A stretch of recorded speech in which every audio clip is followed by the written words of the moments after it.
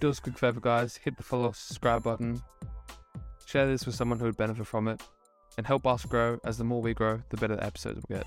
Thanks, guys, for helping us. And let's get into the episode. We're computers. And we can reprogram ourselves just like we can reprogram computers. When we're able to reprogram ourselves, we're able to dictate what we do. I have reprogrammed myself, okay? The way that I think, the way that I consume information, all been reprogrammed. You're seeing a reprogrammed version of myself from 2 years ago, right? The version of myself 2 years ago wasn't as programmed as myself now. Or maybe it was, it's reprogrammed. I've reprogrammed myself to more of a positive state. And he's here. He is here. Cristiano has entered the building. Welcome, wherever you are, to the Old Trafford Theatre.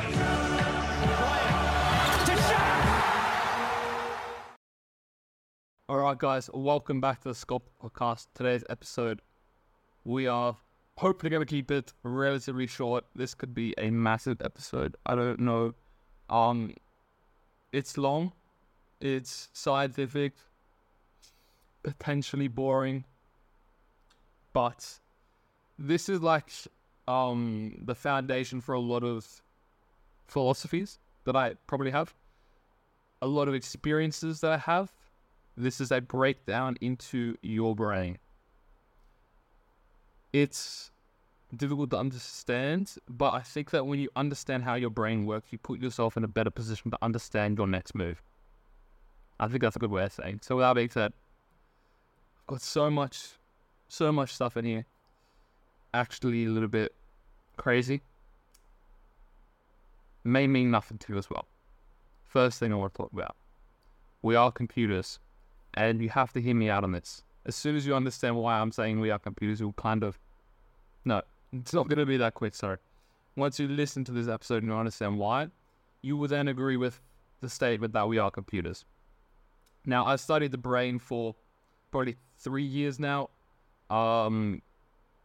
It's something that I recommend most people do. Now, I haven't studied it in terms of a degree or anything like that. I've done notes myself. I've written a few papers on me understanding it, and obviously this episode should be a vessel of which it shows you that I've gone through due research and done my due diligence there. But with that being said, neural networks. Getting straight into it, as I said, neural networks. You might not even have heard of a neural network before, but a breakdown of how neural networks work and why they're considered complex algorithms. So inspiration from the human brain. Neural networks draw inspiration from the structure and functioning of the human brain. In the human brain, there are billions of interconnected neurons that transit signals to one another. These connections allow us to process information, make decisions, and learn from experiences.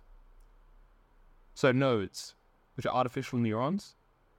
In a neural network, the basic unit of an artificial neuron, also known as a node or perceptron, each node takes input and performs mathematical operations on it, and proceeds an output.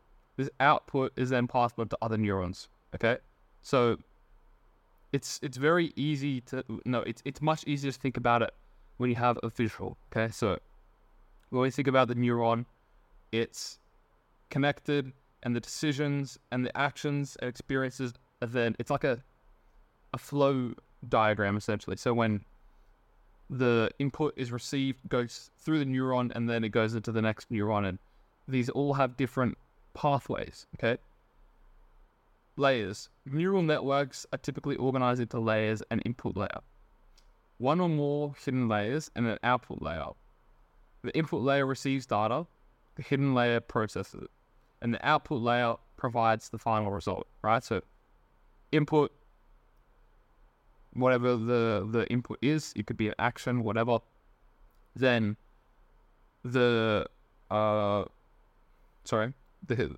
hidden layer, so the input layer receives the data, the hidden layer processes it to the next neuron, and then the output layer provides the final result. So we've got the layers, right? Now, each layer would then have their own delta, essentially, to where that reaction is based. So Weights and activation functions. The connections between neurons are assigned weights that determine the strength of the signal passed from one neuron to another. Additionally, each neuron typically employs an activation function which determines whether the neuron should fire. For example, transmit a signal based on the weighted sum of its inputs, right? So the weight of the input is dependent on the brain's functioning of value or whatever the programming is of that individual's nurturing. So, learning through training. Neural networks learn by adjusting their weights based on the error or difference between their predictions and the actual target values. This process is known as training. So common training algorithms include backpropagation, that's a very difficult one to backpropagation, and stochastic gradient descent. Okay, complexity through layers. The complexity of neural networks comes from their ability to have multiple layers of neurons. Deeper neural networks with more hidden layers can capture intricate patterns and relationships in data. This is often referred to as deep learning. So when there's deep learning, it's much more basic. It's much more deeper than like surface level things, right? The networks have much more deltas. They go into many more different factors, and it's then a much more deeper sense of what that original input was. Okay. Now, I'm not an expert. Okay, I'm not an expert in neurology. I'm not an expert in the brain, right? A lot of these things, I can't. If someone questions me on them, I won't be able to give you a massive reasoning on it. Okay, this is just from research. So the complexity through layers. That's what I went through. So now the universal function approximators. So neural networks have been proven to be universal function for approximators. This means that given enough neurons and appropriate weight adjustments, they can approximate any mathematical function. So this flexibility makes them powerful tools for tasks like image recognition and language translation. So application diversity. Neural networks are used in various fields for computer vision, e.g. facial recognition, to natural language processing, e.g. chatbots, and even in self-driving cars for processing sensor data. Their adaptability and ability to handle large data sets make them essential for modern AI applications. So when we talk about these, neural networks and computers are literally like the same pathways. Now, this is from my understanding. I could be wrong, but what I've explained to you there is how we are computers. Okay, the same processes of how computers work, and the weights of which they go down through the deltas and the neurons and the, as I mentioned in the beginning, so the artificial neurons, right? These same processes happen through our brain, and when we think like that, we can understand how we can program ourselves. Okay, now a lot of these things are very deep level thinking. We've got to think surface level. So when we think about the weight of an input, the weight of the data, the weight of whatever it is, how can we train our brains? Okay? How can I be more efficient with things that I do? Why is it that when I understand a project, I understand it 10 times faster than you? Is that because I've done the meticulous learning phases to make sure that as soon as I hear an input, I do the next 5 steps to make sure that I actually receive that properly? What you do is completely different. You hear it, you forget about it, or maybe you don't pay much attention to it. But the next steps that I take, the next 5 steps that I take, make sure that the weights are more impactful, they go down different neurons, and then therefore that's stored. Okay? So neural networks are a complex algorithm that stimulates the interconnectedness nature of neurons in the human brain. They can process vast amounts of data, learn from it, and make predictions or classifications based on what they've learned. Their versatility and ability to handle complex tasks have made them a central component of artificial intelligence and machine learning. So just as we are able to learn, artificial intelligence does it so much better than us, okay? Because they've got it's not unlimited. There is limits to artificial intelligence, but we are more limited. And these same processes go on for artificial intelligence, for example, which is much more prevalent in today's society, and we see it everywhere, right? So the brain plays a central and incredibly complex role in processing information and making decisions. So this process involves various regions and intricate networks of neurons. So a simplified breakdown of how the brain handles these tasks is receiving information. So the sensory input, just like before, process begins with our senses. Sight, hearing, touch, taste, smell. They detect, the external stimuli. The sensory receptors gather information from the environment. Okay. Transmission of signals. So just like before when we were talking about the computers, the neurons are the basic functional units of the brain. They receive the transmitted electrical and chemical signals. The neural pathways, information travels through the neural pathways, which are then interconnected with highways in the brain. Okay, so they're connected through the weight, the results, and whatever, through those, the sensory inputs. The brain processes and integrates information from different sensory inputs. For example, when you see a red traffic light and you hear a honking horn, your brain integrates this information to make a decision about stopping your car. Okay, so when I feel an emotion and there is an action from that emotion, my brain then processes that information. And then our brain, we're habit machines, right? So whenever I have that emotion, my brain will try and it's an energy efficiency way. So we're habit predicting machines because we want to conserve as much energy as possible. So the reason that we have a bias, the reason why we have a prejudice is not because we are intrinsically wrong. It's because we are intrinsically programmed to think this way because we're saving energy. Okay, so if I'm thinking about this,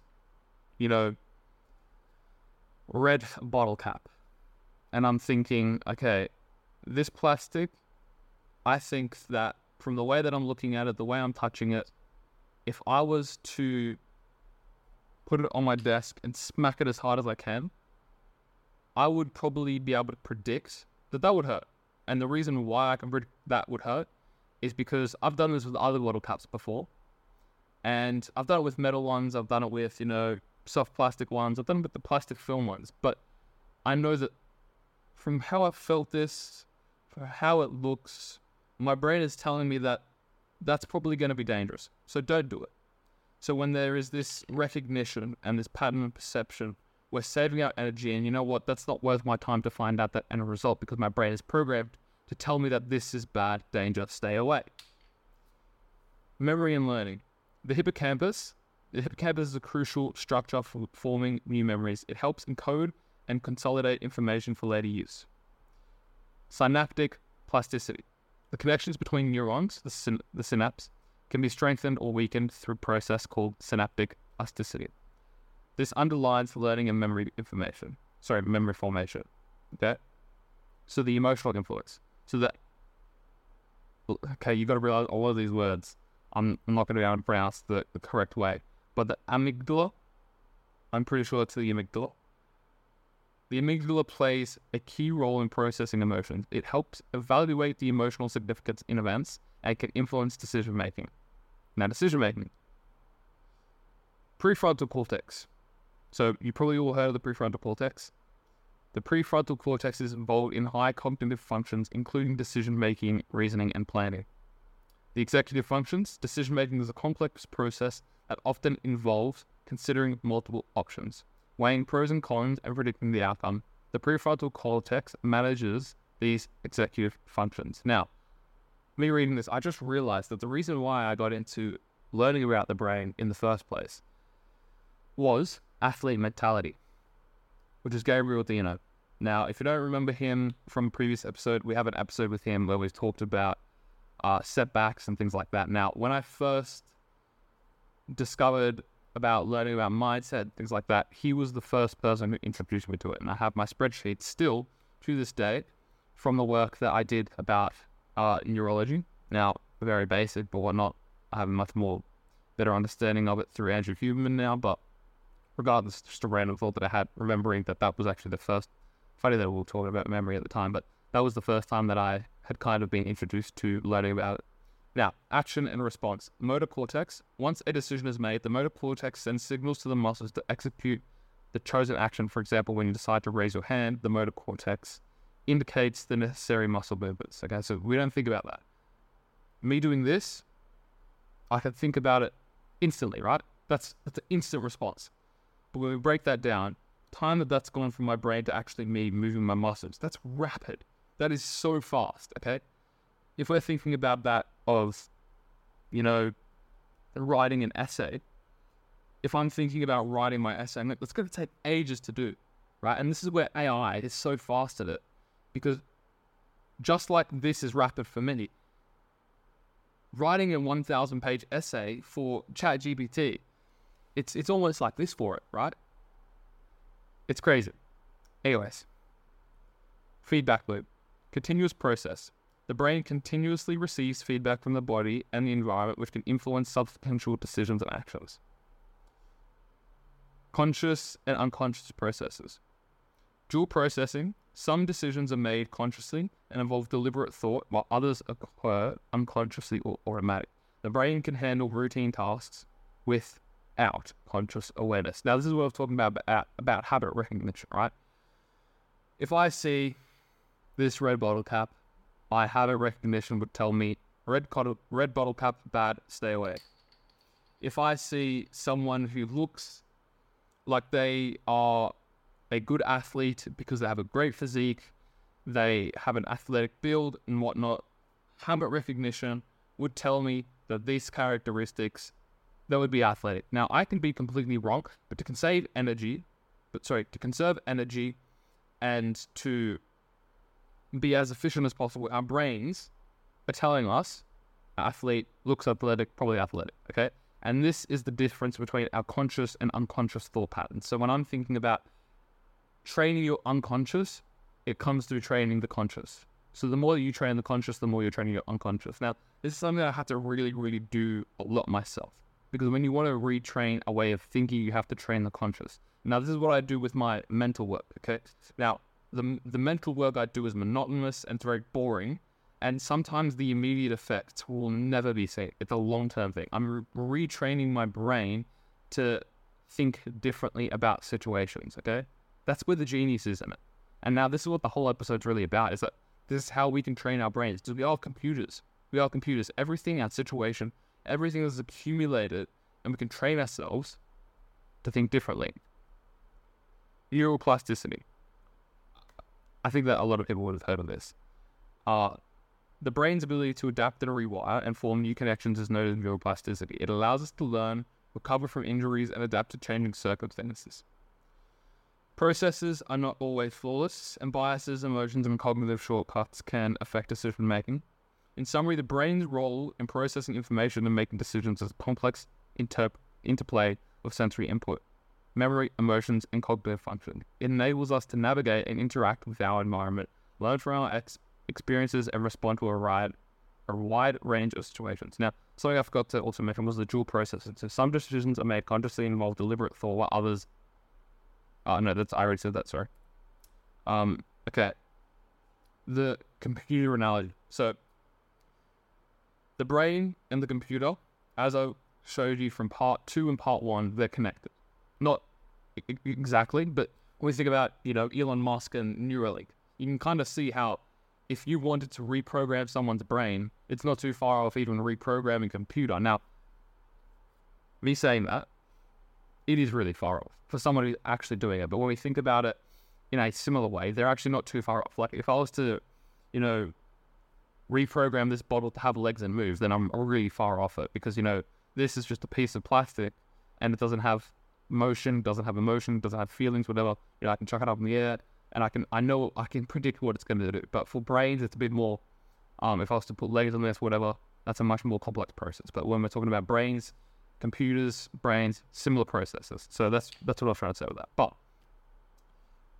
which likens the brain's functioning to that of a computer. It has gained support from various studies in neuroscience. So here are some key pieces of evidence from neuroscience studies that this is a worthwhile analogy. So a study published from the journal Trends in Cognitive Sciences in 2005 of Dehan et al.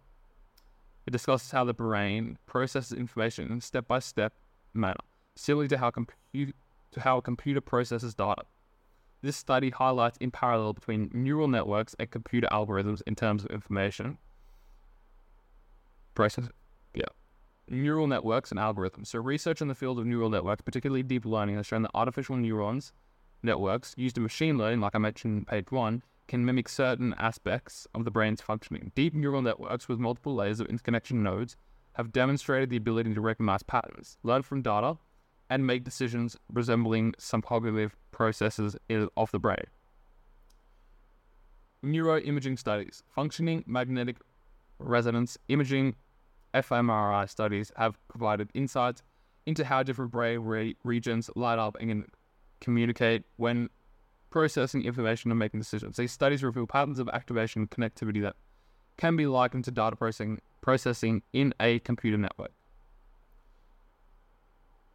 Electrophalography, which is EEG studies.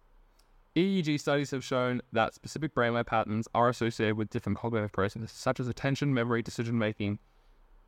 These patterns can be analyzed similarly to how computer algorithms process data. So, as I was saying, how pattern recognition, it's similar to an algorithm, okay? It's a difficult concept to kind of get your head around if you don't really know much about algorithms, but when an input is put into the algorithm, that it is then put down the next pathway. If it doesn't go through this one, it'll go through the next, and it's very, very deep learning. But the emerging field of connectomics. So this focusing on the mapping of the intricate network of connections between neurons in the brain, and research in connectomics has revealed that the brain structure and connectivity resemble complex networks akin to the wiring of computer circuits. Neuroprosthetics and brain-computer interfaces, which is BCIS, the development of neuroprosthetic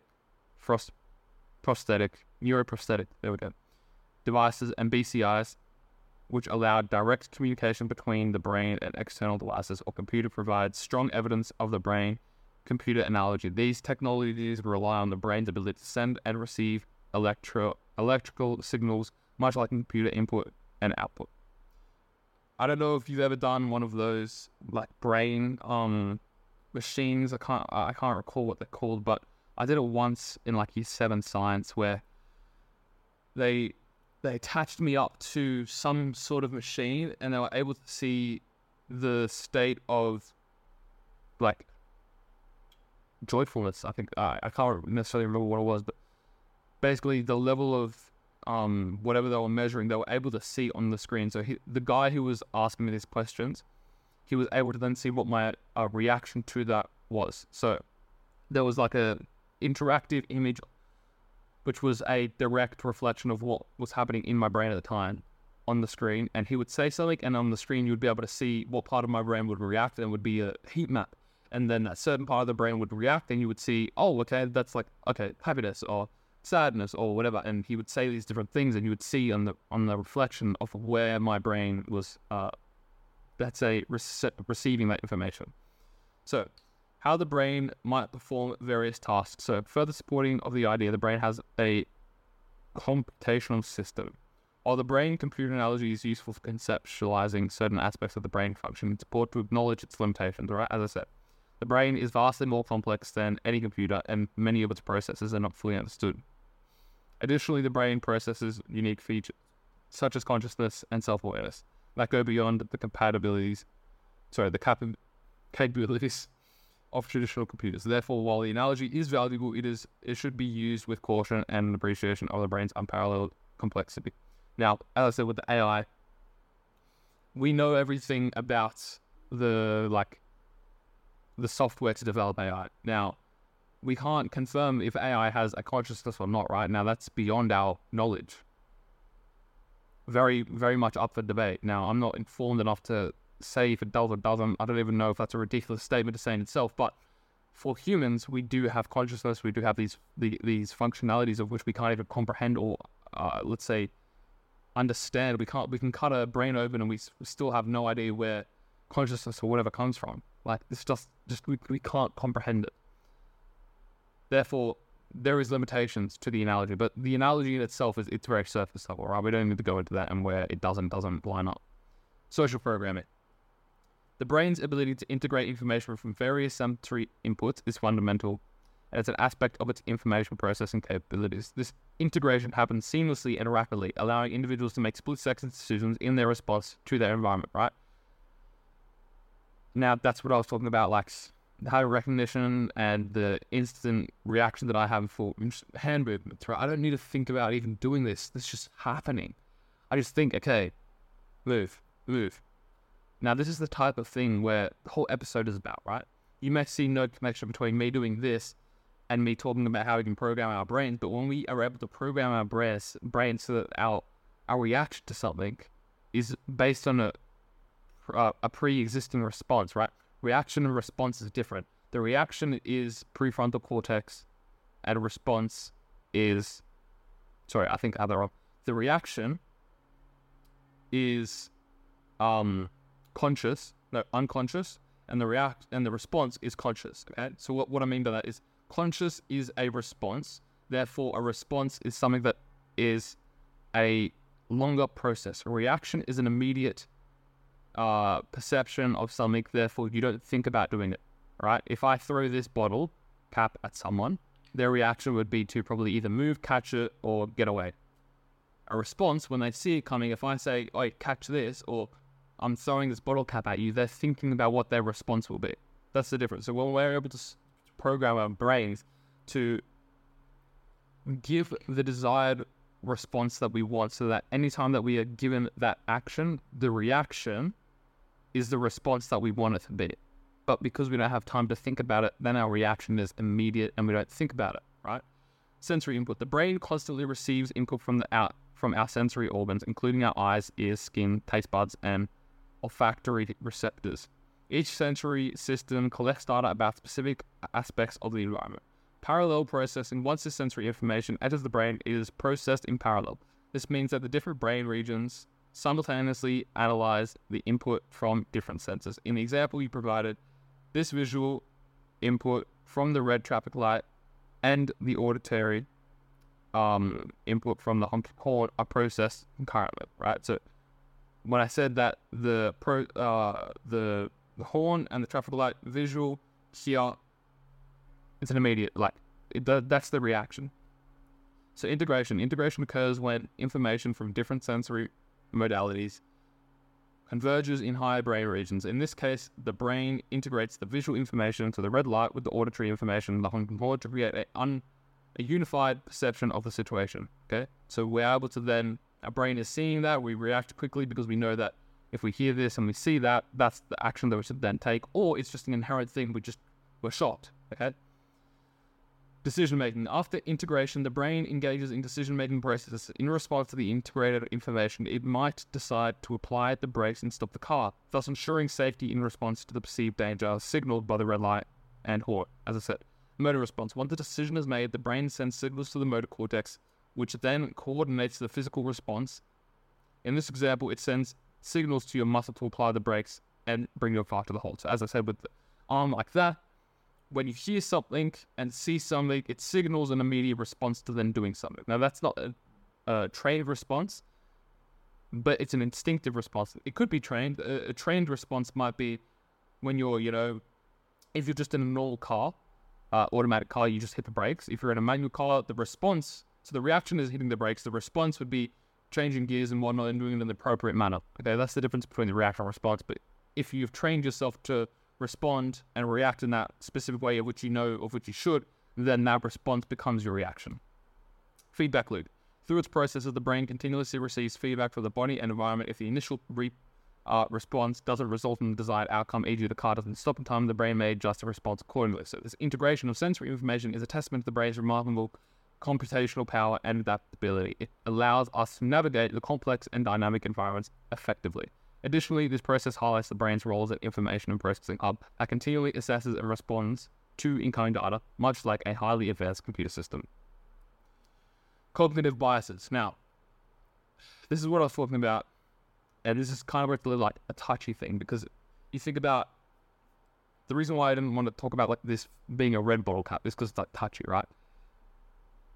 Because racism and habit recognition can definitely be similar. Now, I don't want to go into politics at all, but I'm going to steer away from that as much as possible because that's not my place to comment. I'm not educated enough in political things, and this isn't what the podcast is about. So, cognitive biases and predictive algorithm. Cognitive biases. So, they are indeed mental shortcuts or patterns of thinking that our brains have developed over time to help us process information quickly and efficiently.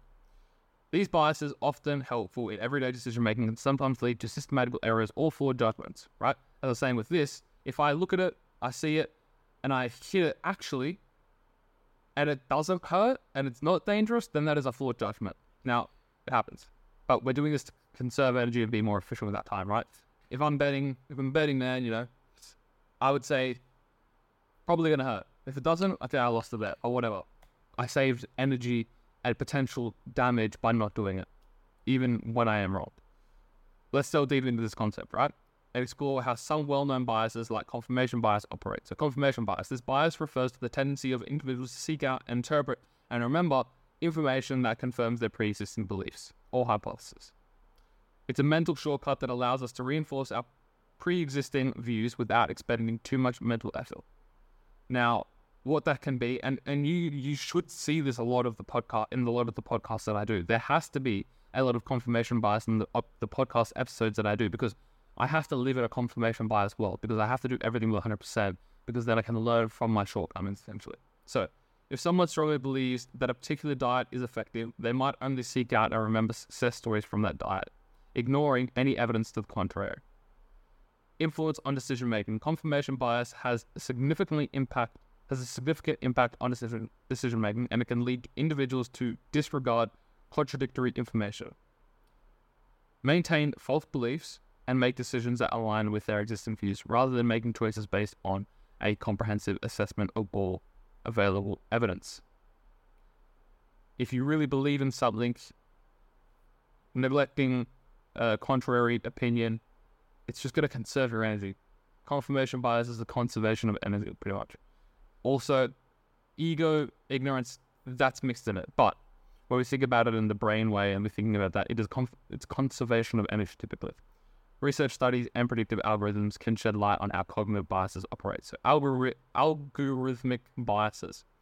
Predictive algorithms, particularly machine learning models, can exhibit biases similar to cognitive biases when trained on biased data. If training data contains systematic biases, the algorithm can perpetuate and eventually amplify these biases when making predictions. Example, if a predictive algorithm is trained in historical learned approval data that reflects gender biases, it may unfairly favor or disfavor certain genders when making learned approval decisions. Research studies. Numerous studies have highlighted algorithmic biases in various domains such as criminal justice, lending for hiring. For instance, research has shown that predictive policing algorithms can lead to over-policing.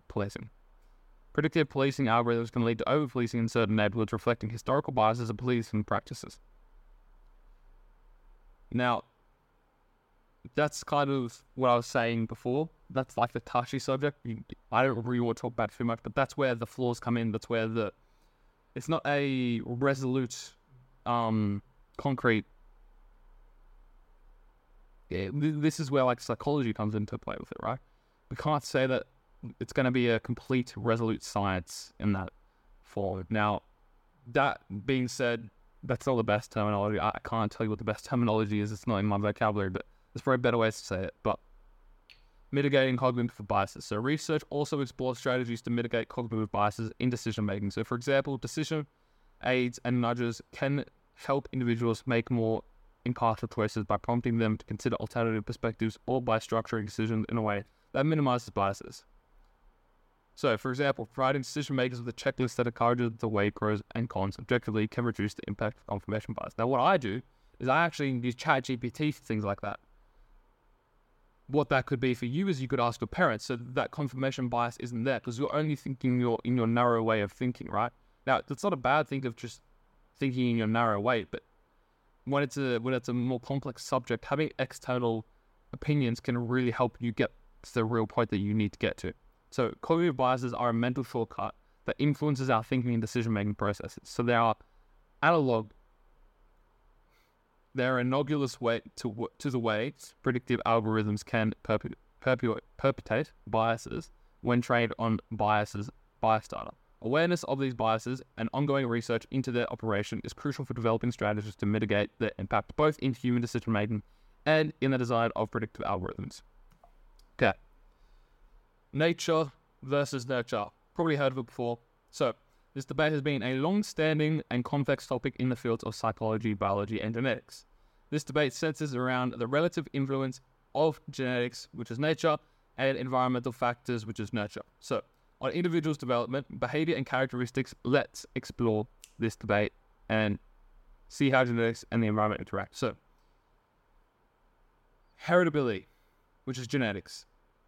Research on twins, both identical, which is identical twins, and fraternal, have been key method to study the heritability of traits. These studies examine the extent of which genetic factors contribute to individual differences. So statistics, heritability estimates for various traits such as intelligence and personality typically fall within the range 30% to 80%. For example, studies that suggest that genetics play a substantial role in determining a person's IQ. Genetic disorders, genetic conditions like Down syndrome or Huntington's disease clearly demonstrate the role of genetics in shaping one's physical and cognitive development. Environment. Adoption studies suggest and involve comparing the traits of behaviors of adopted children with those of their biological and adoptive parents. They help tease apart genetic and environmental influences. Statistics. The adoption of studies have shown that the adopted children often resemble their biological parents more closely in terms of traits like personality, intelligence, rather than highlighting the role of genetics, right? However, environmental factors still play a significant role. So what that's saying is like the nurture is there, but the adoption of the genetic traits from the biological parents are still prevalent.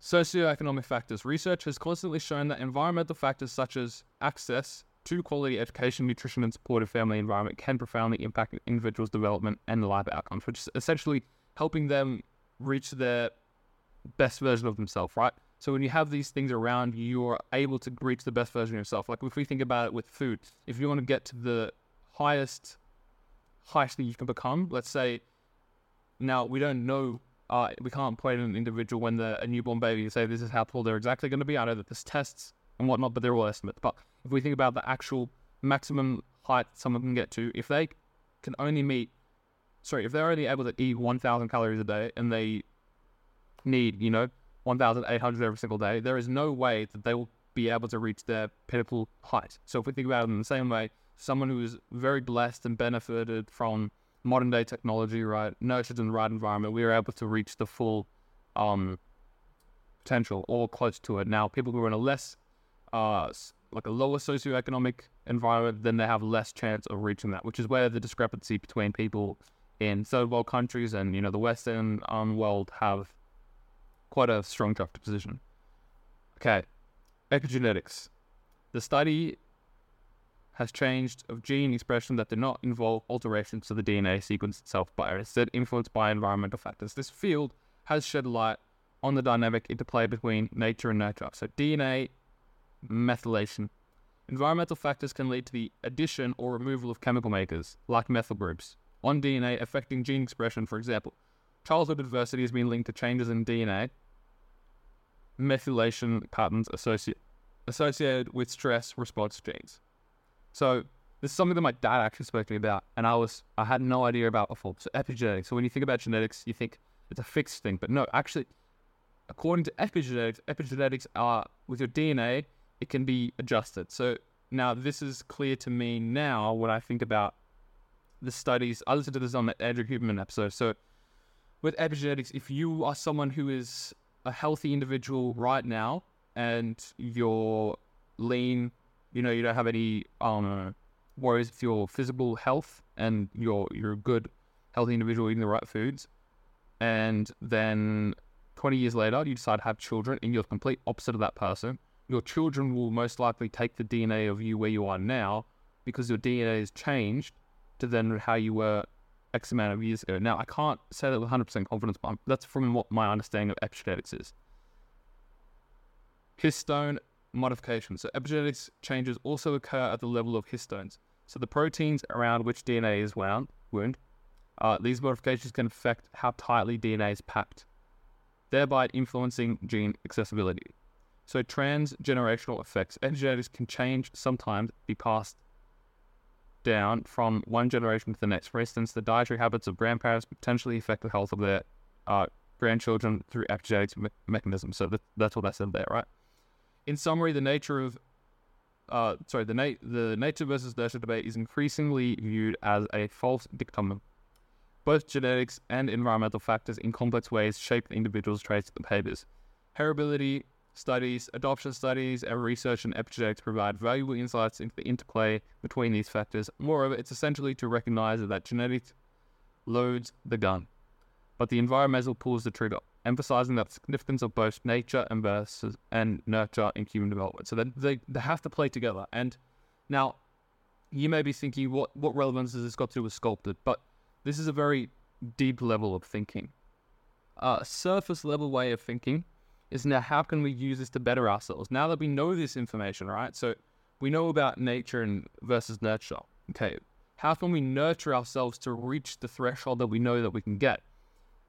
Okay, if we know our nature, if we know what our, through the process of elimination, we kind of learned what our nature is, right?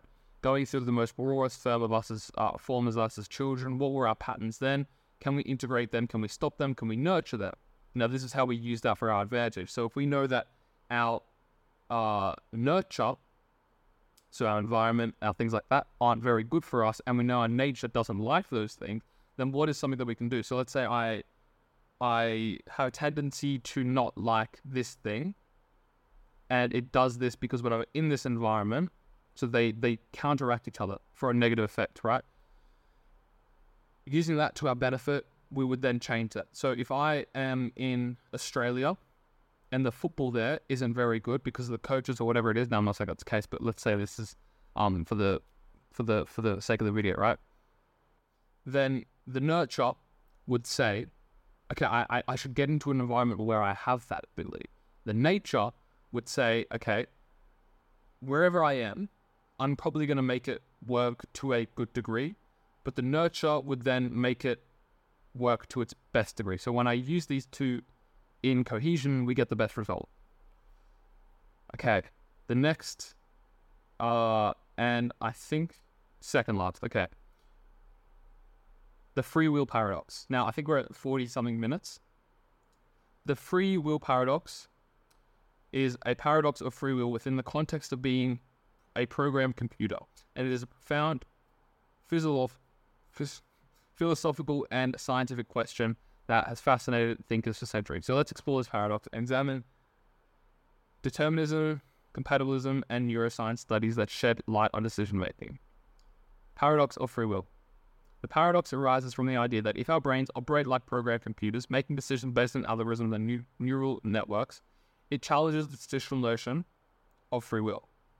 The ability to make choices independently of external factors, if our actions are determined by the physical processes of our brains, can we truly be said to possess free will? Determinism. Determinism is the philosophical position that all events, including human actions, are ultimately determined by previously existing causes. In a deterministic worldview, every choice and action is a result of prior conditions, making free will an illusion. Compatibilism. Compatibilism is a philosophical stance that seeks to reconcile determinism with free will. It argues that even if our choices are determined by external factors, we can still have a meaningful concept of free will. Compatibilists often define free will as the ability to act in accordance with one's desires and intentions, even if those desires and intentions themselves are determined. Neuroscientific studies. Wait, let me just stop there. So, determinism, compatibilism, complex. Not easy to completely understand, but from my understanding, it's how you grew up, it's the environment, all of these different decisions in your early life, whatever it is, they then form your basis for every single decision that you make, right? If we think about like trauma and those things, they then base the actions of which an individual may make because of previous things. Such a difficult concept to get around if you've never heard of it before, but like for me, I'm new to it as well. Neuroscience has provided intriguing insights into the timing of decision-making processes, some of which challenge our intuitive sense of free will. So the Libet experiment in the 1980s, Benjamin Libet conducted an experiment that suggested brain activity related to a simple voluntary action, like moving a finger, occurs before a person reports a conscious intention to perform that action. That actually legit just happened to me. That was weird. This raised questions about the timing of conscious decision-making. Neural prediction studies using functional magnetics resonance imaging, which is the fMRI, which I talked about before, and the EEG, which I talked about before, have shown that the brain can predict a person's decisions several seconds before the individual is consciously aware of making the decision. This suggests that the brain may initiate actions before we are consciously aware of them. Now, I think that from what I even said there, you could probably predict that my finger was going to move up and down again.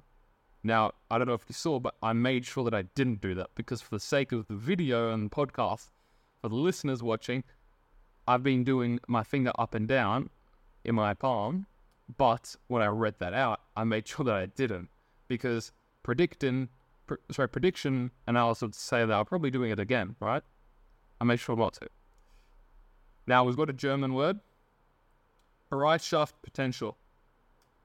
The Bereitschaft potential or readiness potential is a gradual build-up of electrical activity in the brain that precedes voluntary actions. It was discovered by Hans Helmut Kornberg and Luder Decker. This potential seems to indicate that the brain begins preparing for an action before the individual consciously decides to act. These studies have ignited debates about the nature of free will and the relationship between consciousness, awareness, and decision-making. While they challenge the traditional notion of free will as absolute, they don't definitively prove or disprove it. They suggest that our sense of free will might be more complex than previously thought, involving a combination of both conscious and unconscious processes. Similar to how I was saying with this, I must have been able to think about it a few milliseconds before even me doing it. It's very rare that the things that I do aren't thought about previously. It's just such a hard concept to get around. But when we think about that, how can we use this to benefit us when we're sculpting? Well, if we're able to reprogram ourselves to have the right reactions and responses, then it's an immediate thing.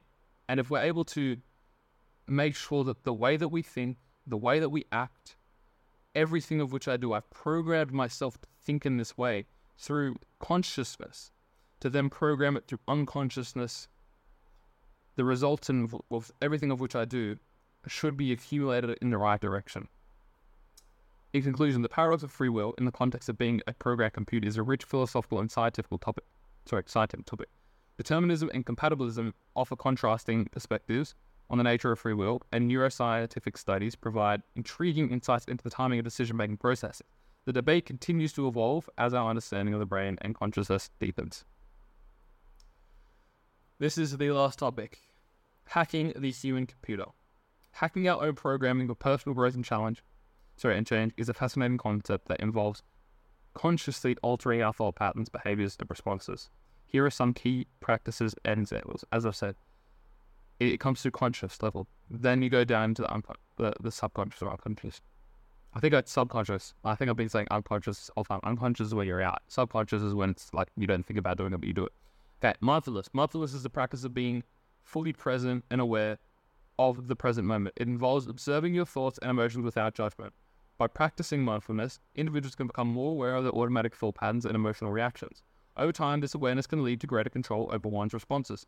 For example, a person who regularly practices mindfulness may notice that they have a tendency to react with anger in certain situations. With mindfulness, they can catch this automatic response and choose a more constructive way to react. Now, when I first started with mindfulness practices, it really helped me with my awareness. Now, when I do them, it's a bit less because I've reached a level where it's a much slower progress, but it still helps. Cognitive behavioral therapy, CBT. CBT is a therapeutical approach that focuses on identifying and challenging negative thought patterns and beliefs. By working with a therapist, individuals can learn to reframe their thinking and develop healthier thought patterns. For example, someone with social anxiety may undergo CBT and learn to challenge their belief that they are always being judged by others.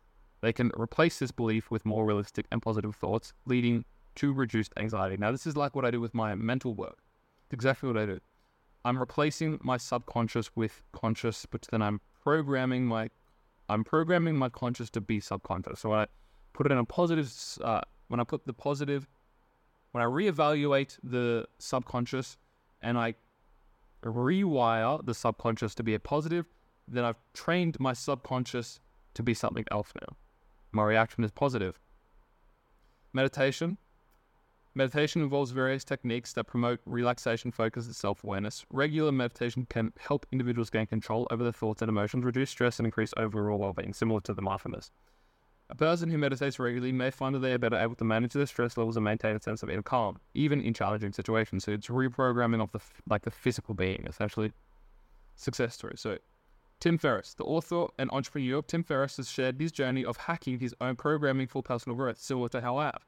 He's known for his experimenting with various techniques and practices, such as intermittent fasting, to improve different aspects of life. Now, as I said, intermittent fasting. I'm starting right now because I'm intermittent fasting. Now, what is that doing? It's reprogramming my brain to see that this feeling, this emotion that I have, I'm hungry, but I'm not reacting upon it. That is what I'm reprogramming. It's okay to have this feeling. That's it. I'm reprogramming. What meditation is, okay, I'm aware of this. I'm hungry. Am I going to act on it? No. Oprah has openly discussed her transformation from a troubled childhood to becoming a media mogul. She credited mindfulness and self-reflection as key tools in reshaping her mindset in life, which is interesting. Hacking one's programming is not about changing who you are, fundamentally, but rather optimizing your potential and becoming more self-aware, which is the nurture part, right?